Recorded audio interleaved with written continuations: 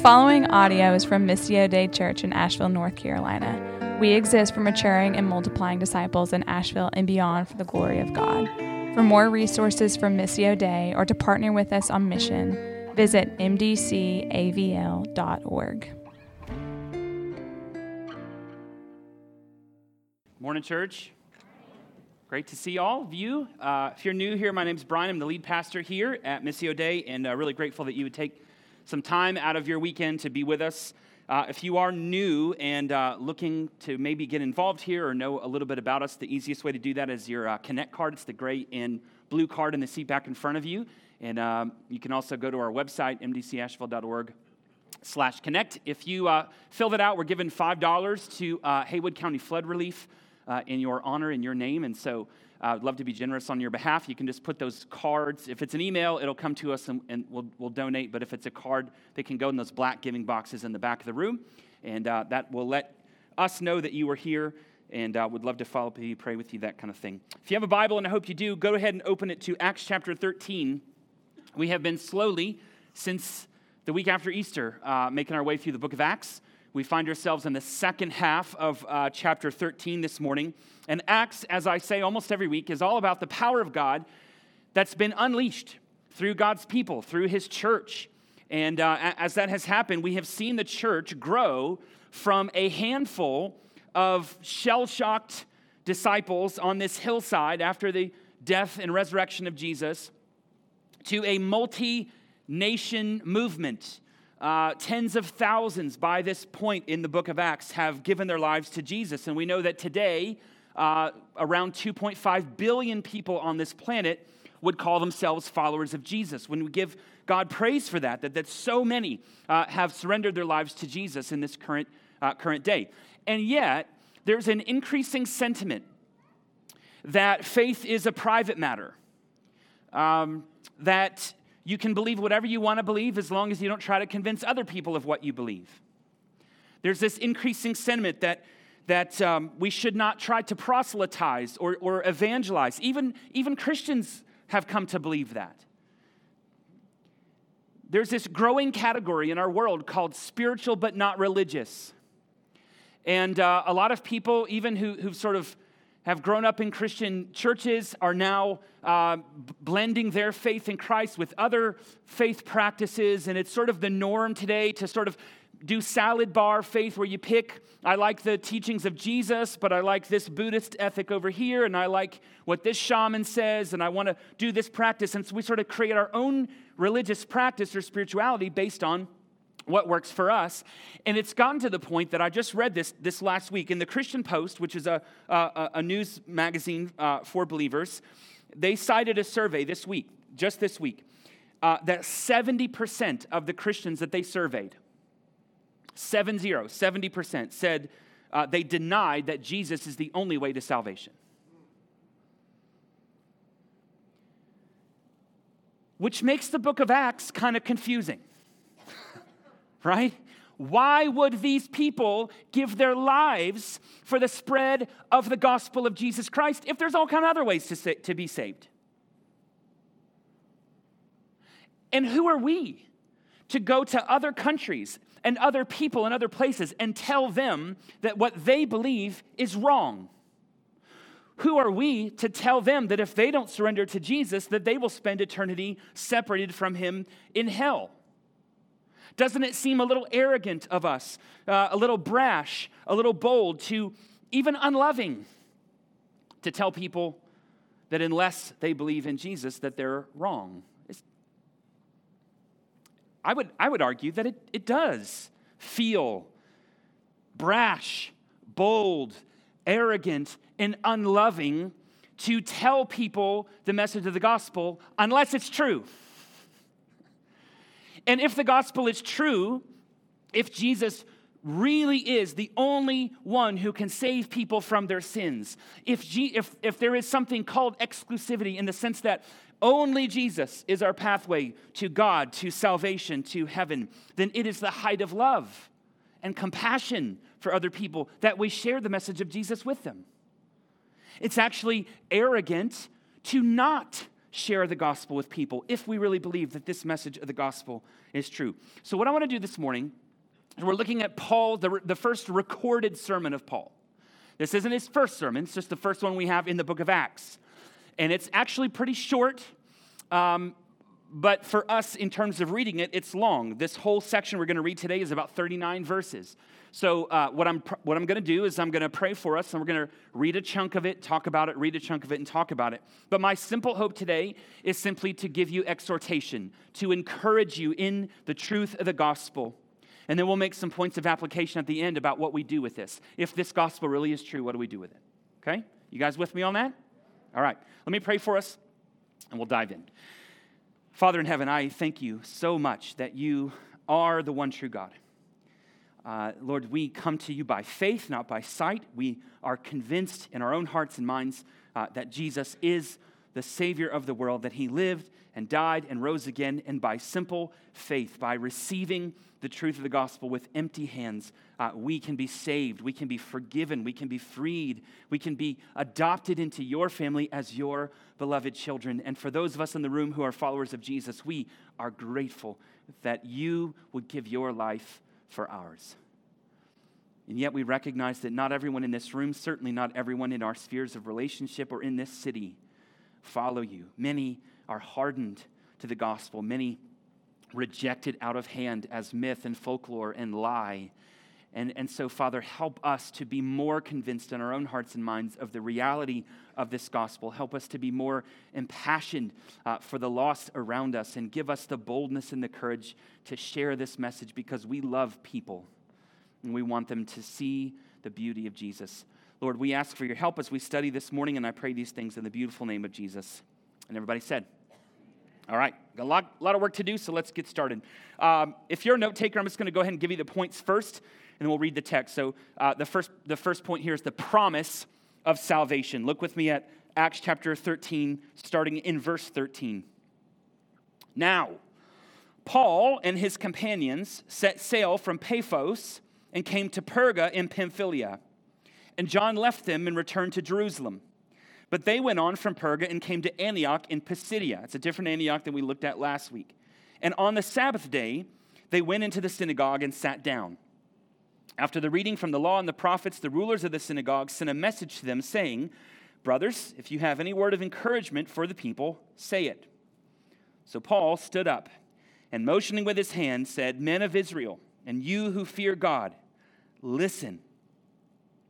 The God of this people, Israel, chose our fathers and made the people great during their stay in the land of Egypt. And with uplifted arm, he led them out of it. And for about 40 years, he put up with them in the wilderness. And after destroying 7 nations in the land of Canaan, he gave them their land as an inheritance. All this took about 450 years. And after that, he gave them judges until Samuel the prophet. Then they asked for a king, and God gave them Saul, the son of Kish, a man of the tribe of Benjamin, for 40 years. And when he had removed him, he raised up David to be their king, of whom he testified and said, I have found in David, the son of Jesse, a man after my heart, who will do all my will. Of this man's offspring, God has brought to Israel a Savior, Jesus, as he promised. Before his coming, John had proclaimed a baptism of repentance to all the people of Israel. And John, as John was finishing his course, he said, What do you suppose that I am? I am not he. No, but behold, after me is one coming, the sandals of whose feet I am not worthy to untie. All right, let's stop there for a minute. The promise of salvation. Now, I meant to have the guys put the map up so we could look at the geography, but I totally forgot to ask them, so we're not going to have a map this morning. But suffice it to say, if you were with us last week, they were on this island of Cyprus. And then they sail from there, sort of north. Hey, look at that. Ask and you shall receive. So the little island of Paphos, or on Cyprus, it's a town in Cyprus. It's over here. Well, I'm going to do this. Right over there, in the middle of the ocean. So they sail sort of northwest, okay? So all these towns and cities that are mentioned here, Perga and Pamphylia, that's all to the northwest of where they were last week in Cyprus, okay? So that's where they land. And you notice that they list Paul as the leader. Now, up till this point, who's been first? Barnabas. It was Barnabas and Saul, Barnabas and Saul, Barnabas and Saul. And perhaps after that miracle that happened, as we looked at last week, when Paul blinded the magician, right, who was trying to distract the Sergius Paulus, the proconsul, from believing, perhaps that sort of solidified it. But for whatever reason, Paul is now the leader. So it's Paul and his companions. And from this point forward, Paul will be the leader of this group. The text tells us here that they're going on. They go to Perga and Pamphylia, or Perga, and then they head up to Antioch of Pisidia, which is about 100 miles north of where Perga is. But there's one little note that Luke just sort of mentions and moves on, and that is that John Mark left them. You see that in verse 13? John left them and returned to Jerusalem, and then Luke just sort of leaves it. And he doesn't say much more about it. But we find out a little bit later in Acts chapter 15 that this was a huge point of contention for Paul. There's actually two different words for left. So Luke uses one word for left, and Paul uses a different word for left. He left us. And the word that Paul uses means he forsook us. He abandoned us. He fled, right? And so for Paul, this becomes a point of contention that'll actually end up separating him and Barnabas later when Barnabas wants to take John Mark back with them on another journey. And Paul's like, no, this dude left us. He abandoned us. I'm not bringing him again. And then actually ends up separating them. But that's for another time. Why would he do that? Some believe that Paul might have gotten malaria, that he was deathly ill. In fact, so this whole region, Perga and all that, is in the region of Galatia. And later in the book of Galatians, when Paul is writing to that church, he says, it was because of a severe illness that I preached the gospel to you. So that he landed in that region of Galatia only because he was sick. Many people think he was almost on his deathbed with malaria. We also know that 100-mile journey up to Antioch of Pisidia was very dangerous. It was mountainous. It was often flooded, and there were robbers. It was notorious for robbers there. And so perhaps John Mark was like, hey, I am out, okay? This has been fun going through Cyprus. It was a nice mission trip, but I'm going home. And Paul was furious about it, okay? But for whatever the reason was, they separate, okay? And so here comes Paul and Barnabas and the rest of his crew, sans John Mark, and they come into Antioch of Pisidia, which has there were like 16 different Antiochs, okay, in the New Testament or at this time. And so that's why they're always giving you, it's this Antioch, not that Antioch. It's going to be kind of confusing. But they come in and they know there's a large Jewish population there, okay? And so as Paul's MO usually is, they go into the synagogues first. They recognize that these people already believe the Bible, and if they can convince them of Jesus from the Bible, they've got more people on their missionary team. And so that's what they do. Now, you have to know this. Jewish synagogue services usually started with some readings, a reading from the law of Moses, then from the prophets, okay? Then they would pray the Shema out of Deuteronomy chapter 6, a prayer that even Orthodox Jews today still recite, and some other prayers. And then they would have an exhortation, basically a sermon given by a rabbi based on the text that they read that day. And often they would invite a traveling rabbi to give the exhortation, right? Which is why they invite Paul to do so. This still happens. Every time I go to Tanzania, they ask me to preach, but they don't tell you in advance. So I was warned about this. I had some friends who went to Uganda a few years ago, and they were at a church, and they just asked my friends, hey, do you want to preach? And my friend's not a pastor. He's not a preacher. They're like, do you want to preach? Please preach for us. And he's like, So right on the spot, right? He had to open up the Bible and just preach some message, whatever he could think of. And he went for like 45 minutes, okay? And then the pastor was like, thank you. And then he got up and preached for another hour. Like, this is how they roll, man. So I am prepared. I bring my iPad. It's got multiple sermons on it. And if they ask me to preach, I'm ready to roll.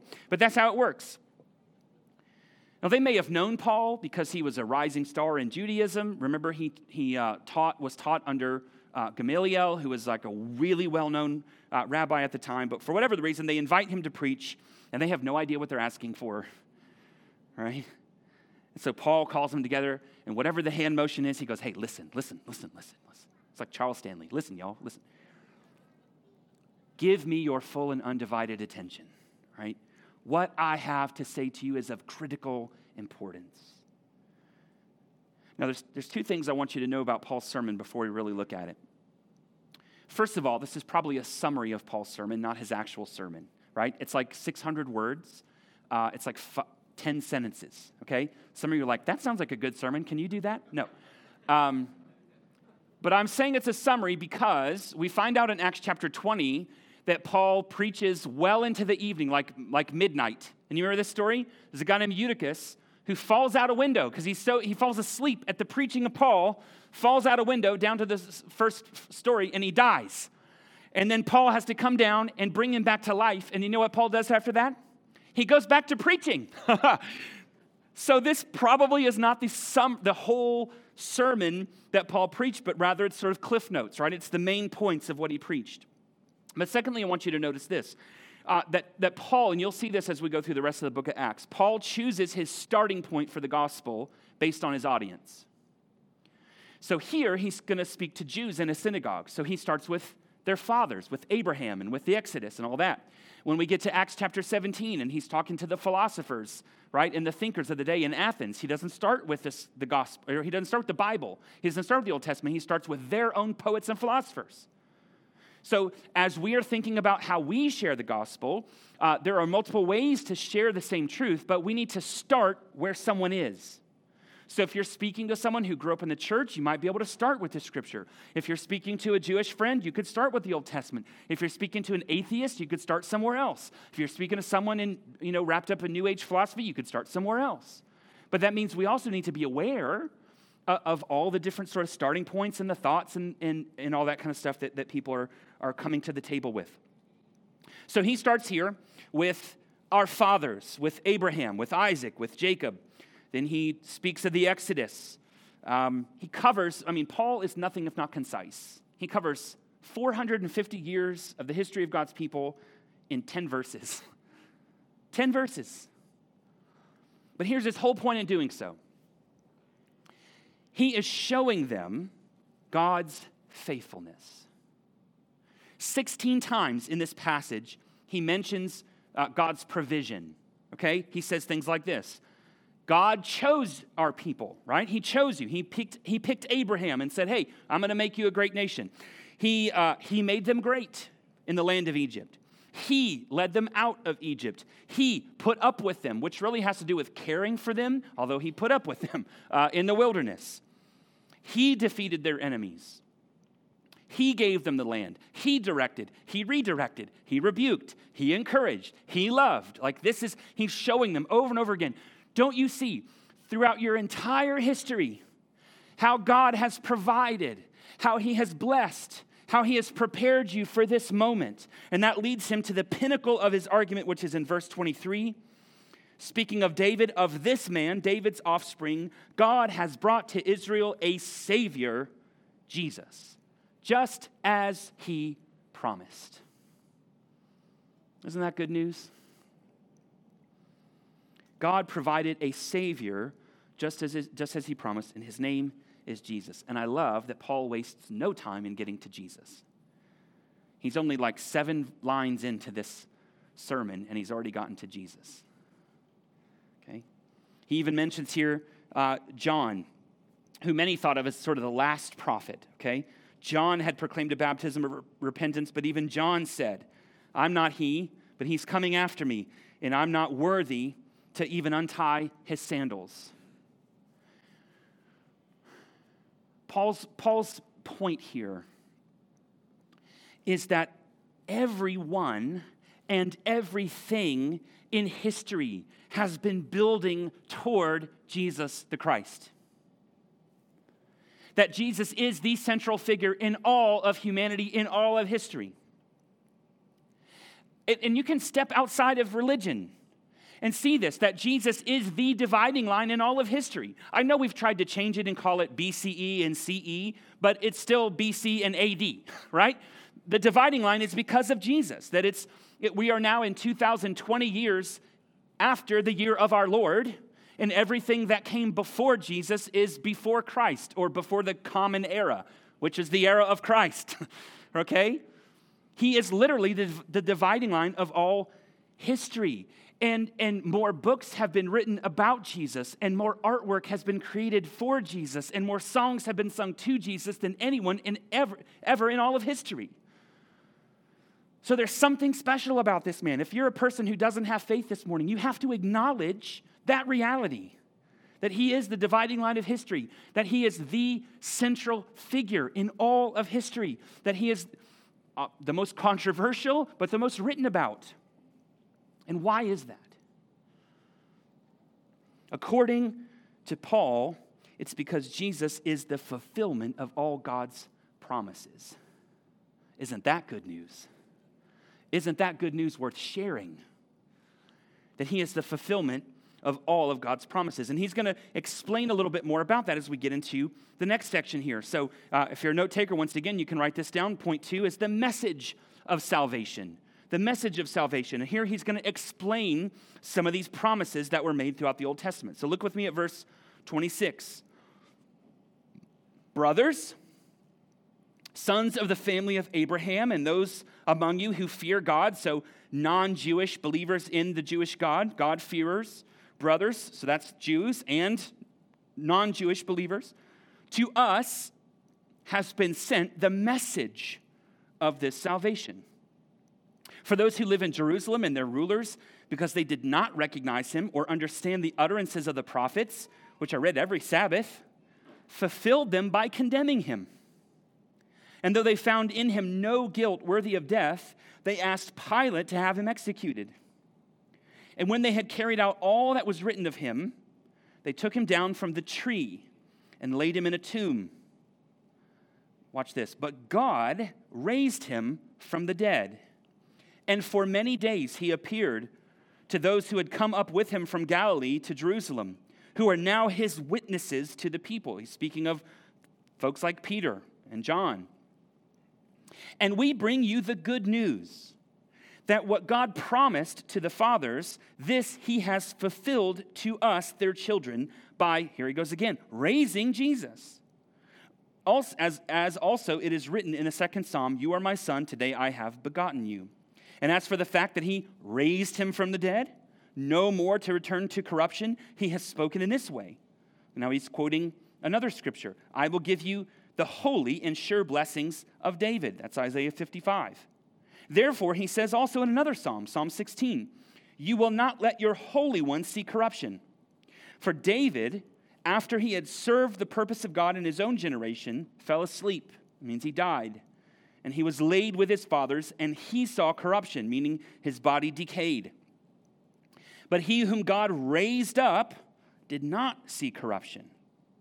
He did not see corruption. We're going to stop there. The message of salvation.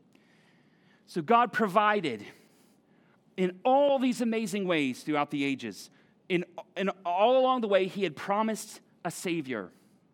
And Paul says the people longed for this Savior, and they prayed for this Savior. They knew a Messiah, a Savior was coming. And then he says, guess what? He came, and we missed it.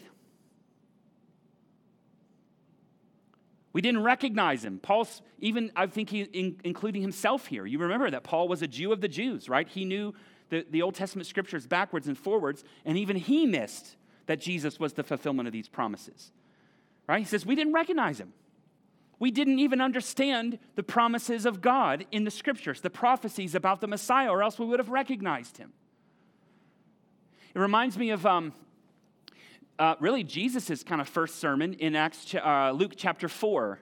If you know the story, Jesus comes out of the wilderness, right? The Spirit sends him into the wilderness to be tempted by the enemy. And then he comes back to his hometown, and he's in the synagogue, and they ask him if he has anything to say. Very similar to what Paul's doing here. And Jesus comes up, and he unrolls the scroll. It's Isaiah 61.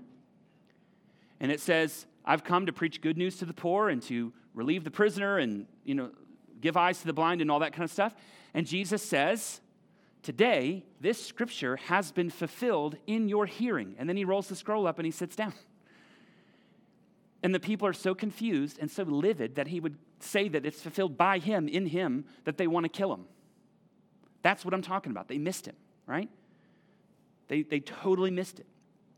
And in their misunderstanding, they actually fulfilled those very promises and prophecies. They actually fulfilled what God said would happen because they missed him.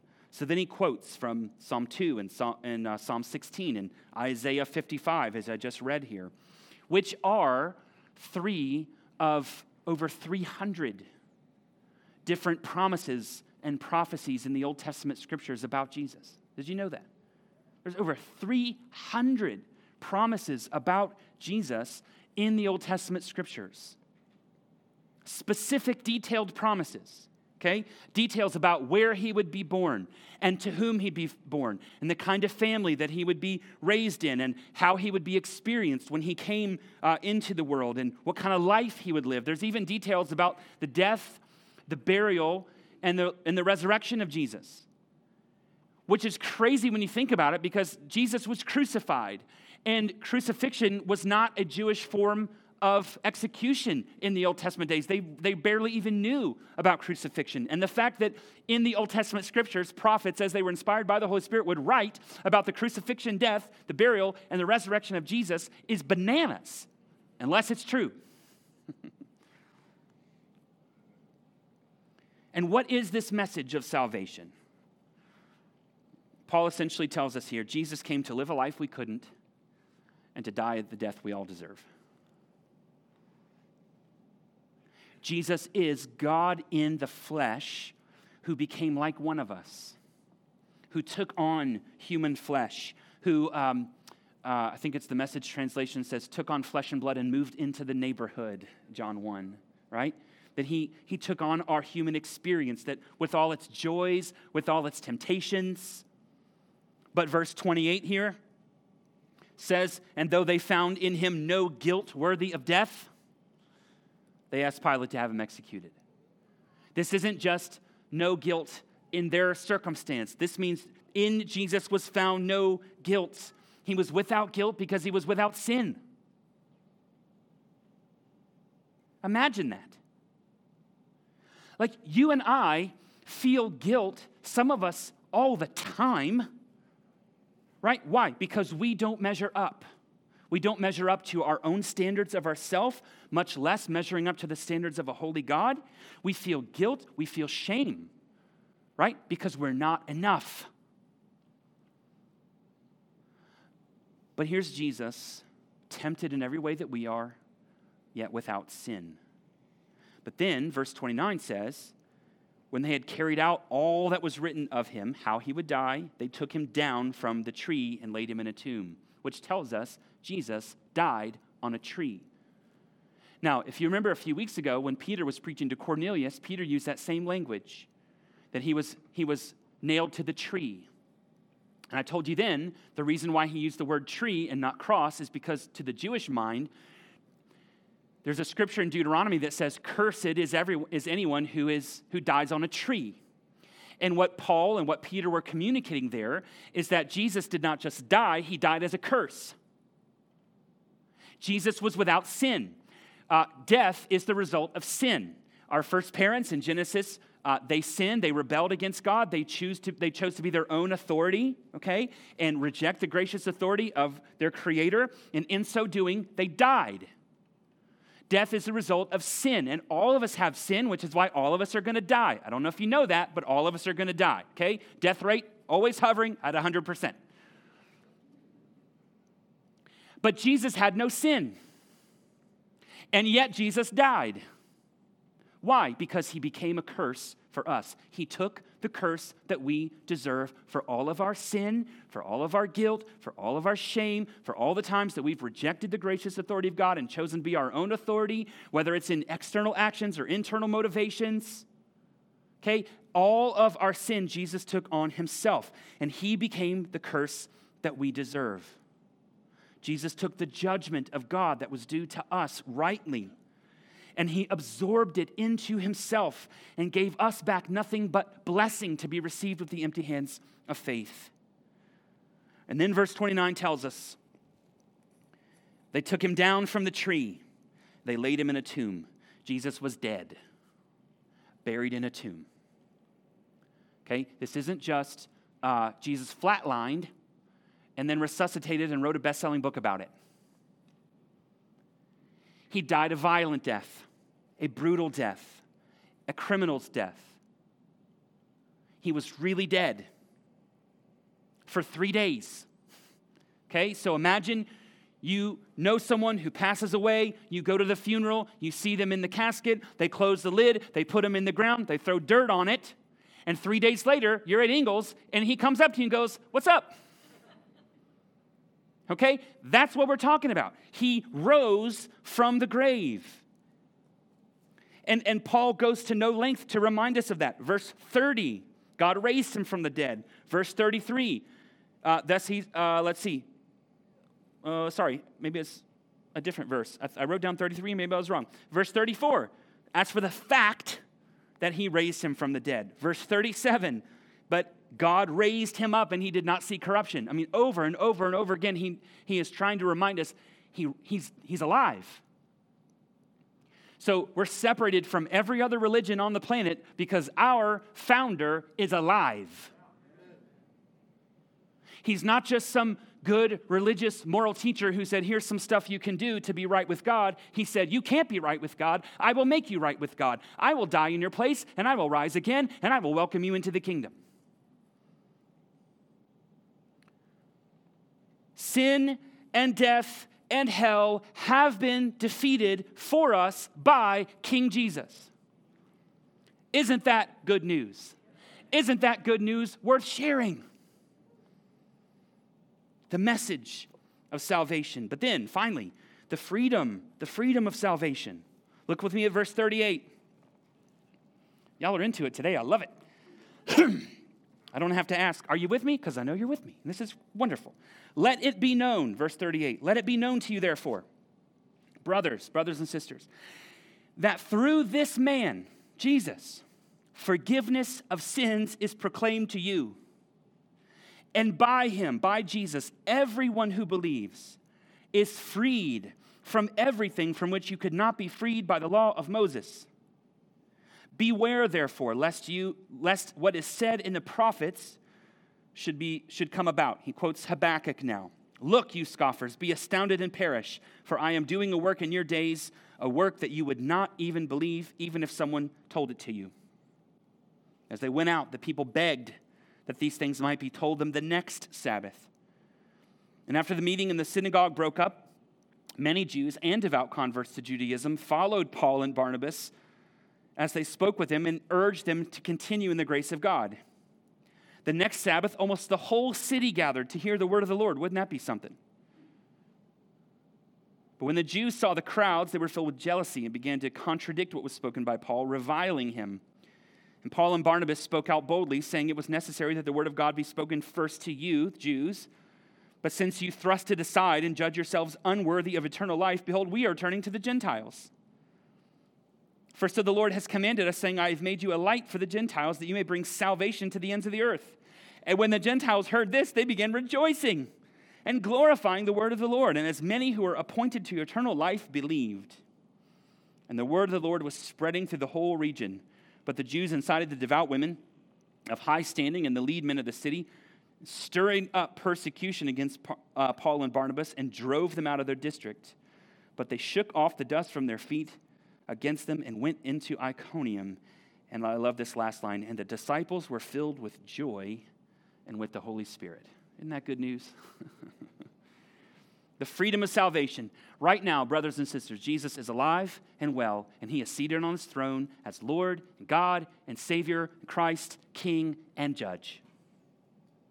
And all that is required for any one of us to come to him is to come with the empty hands of faith, receiving the gift of mercy that he has on offer.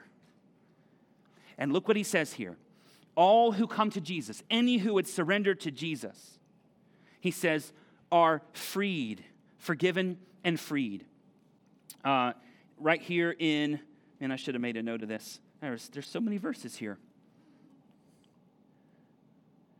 Verse 38, through this man forgiveness of sins is proclaimed to you, and by him everyone who believes is freed from everything from which you could not be freed by the law of Moses. Now, in some translations, the word freed here is the word justified. It's actually the word in the original language. Justified. Well, that's interesting. That's Paul's whole deal for the whole rest of the New Testament is justification by faith in Christ alone.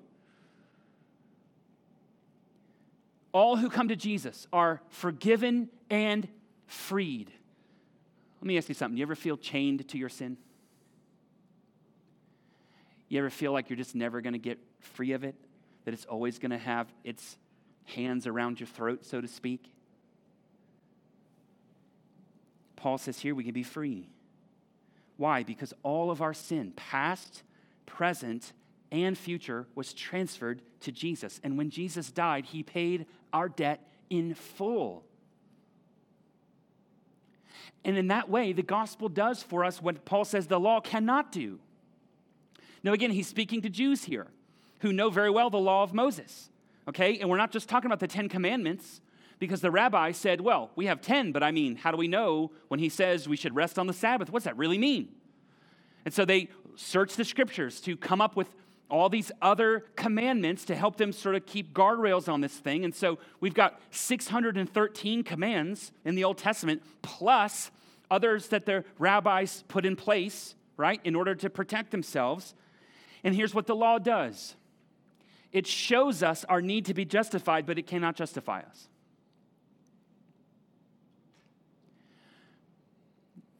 The speed limit shows you how to be justified.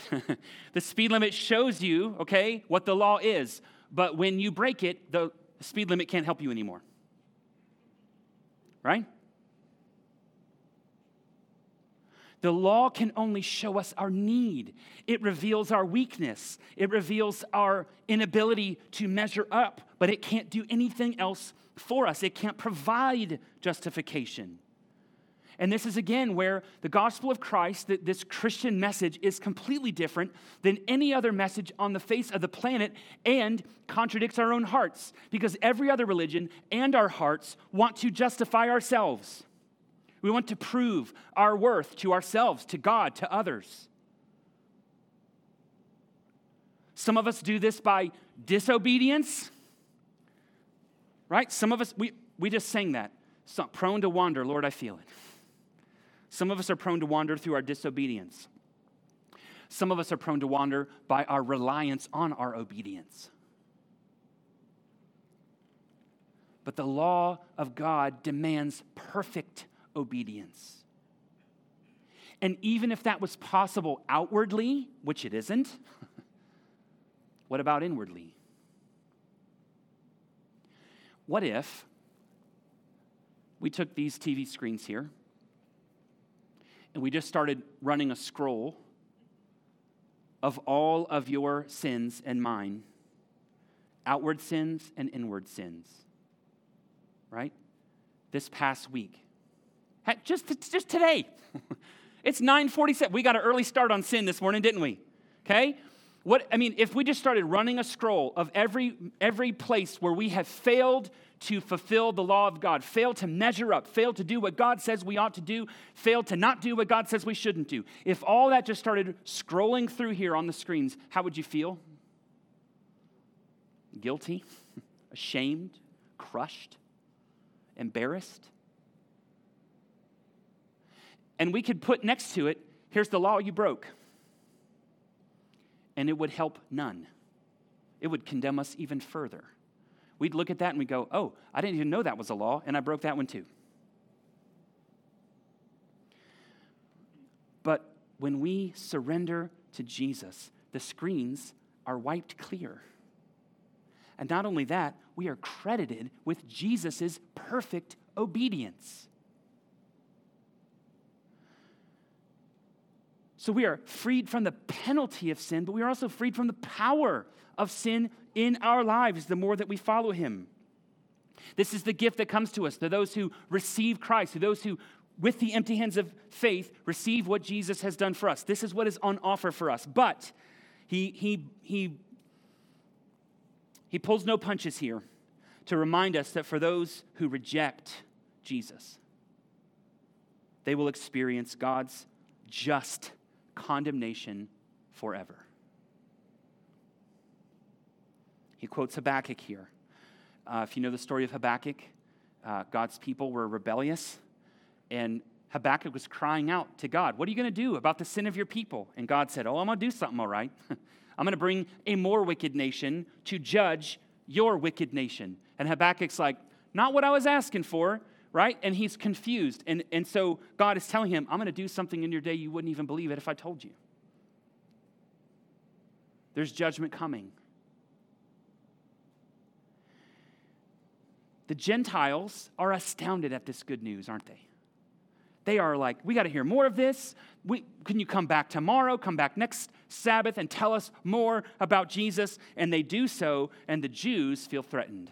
The religious people who are relying on self-justification are completely threatened by this message of the gospel. It is an affront to the way that they live. It's an affront to everything that they know. Because their whole lives, they've been measuring their goodness, right, according to the external law and according to how other people are doing. And now all of a sudden, Paul says, no, that's not how it works. None of you can measure up but Jesus.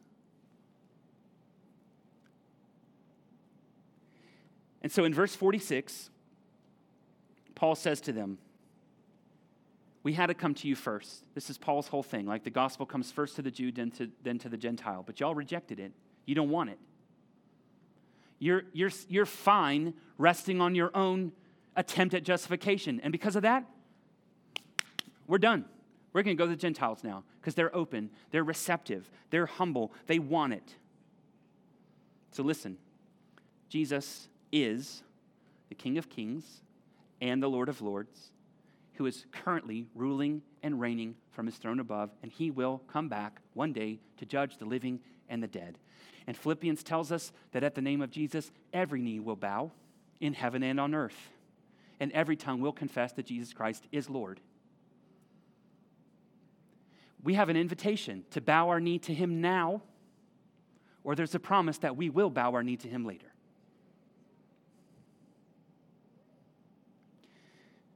And because Paul and Barnabas share this good news, look at verse 49. This is one of my favorite verses in all of the book of Acts.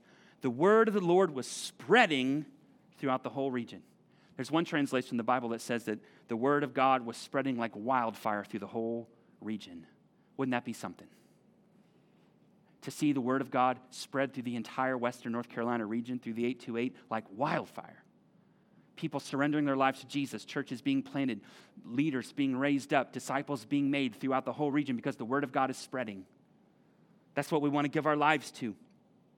And the disciples, verse 52, are filled with joy and with the Holy Spirit. Isn't that good news? And isn't that worth good news? Isn't that good news worth sharing? Now, as I wrap up, because I'm running out of time here. If this gospel message is true, and I would argue that it is, okay, how should we live in response to it? If this gospel is true, the most loving, the most compassionate thing that we can do for others is to tell them the truth about Jesus. You may have heard of Penn Jillette. If you know the comedy group, Penn and Teller, okay, Penn Jillette is one of the comedy duo. He is an avowed atheist. But he tells a story, this is probably 10 years ago or more. He told a story about after one of their comedy, it's a comedy magic show, someone came up to him and gave him a Bible. Said, I just feel like you need to have this. I want to share this with you. And, that's a bold thing to do. And you would think that this avowed atheist would be like, get out of here with your Bible. He said it was a touching thing. This man was a good man. He was humble. He loved me enough to give me this Bible. And here's what he says. I've always said, this is Penn Jillette speaking, I've always said that I do not respect people who don't proselytize. I don't respect that at all. If you believe that there's a heaven and a hell, and people could be going to hell or not getting eternal life, and you think that that's not really worth telling them about because it can make it socially awkward? Listen to him, avowed atheist saying this. How much do you have to hate somebody to not proselytize? How much do you have to hate somebody to believe that everlasting life is possible and not tell them that? I mean, if I believed beyond the shadow of a doubt that a truck was coming at you and you didn't believe that truck was bearing down on you, there's a certain point where I tackle you. And this is far more important than that. That's why Paul is on this missionary journey in the first place, right? He didn't believe in Jesus. Then he's converted to Jesus, and he doesn't go, well, this is good for me, but I don't need to tell anyone else about it. No, he goes, my whole life has been a sham. I need to tell everybody who will listen that Jesus is king. And he goes on this missionary journey, and this is a 2-year-plus journey, and then he'll take 2 more journeys after this, and he'll end up dying a martyr for the gospel of Jesus. But he knows what God has done for him. He knows what is at stake. And beloved, there are thousands of people outside these 4 walls who are separated from God currently. And they will spend the rest of their lives and all of eternity separated from God unless someone proclaims the gospel to them. Now, I believe in a sovereign God, and he saves who he will, but as we saw last week, he uses people to proclaim the gospel to save them. So you and I, we go about our everyday ordinary work, about our everyday ordinary routines with eyes to see the divine appointments that God has placed in front of us and around us. Let me just point you back to something really quick in the text. Look at verse 36 with me, because I think this is important. Now, he's using this as a contrast to Jesus, but I love this line. Look what it says, verse 36. For David, after he had served the purpose of God in his own generation, fell asleep. David, after he served the purpose of God in his own generation, he fell asleep, meaning he died. Brothers and sisters, God has a purpose for your life. He has a purpose for your family. He has a purpose for this congregation in this region.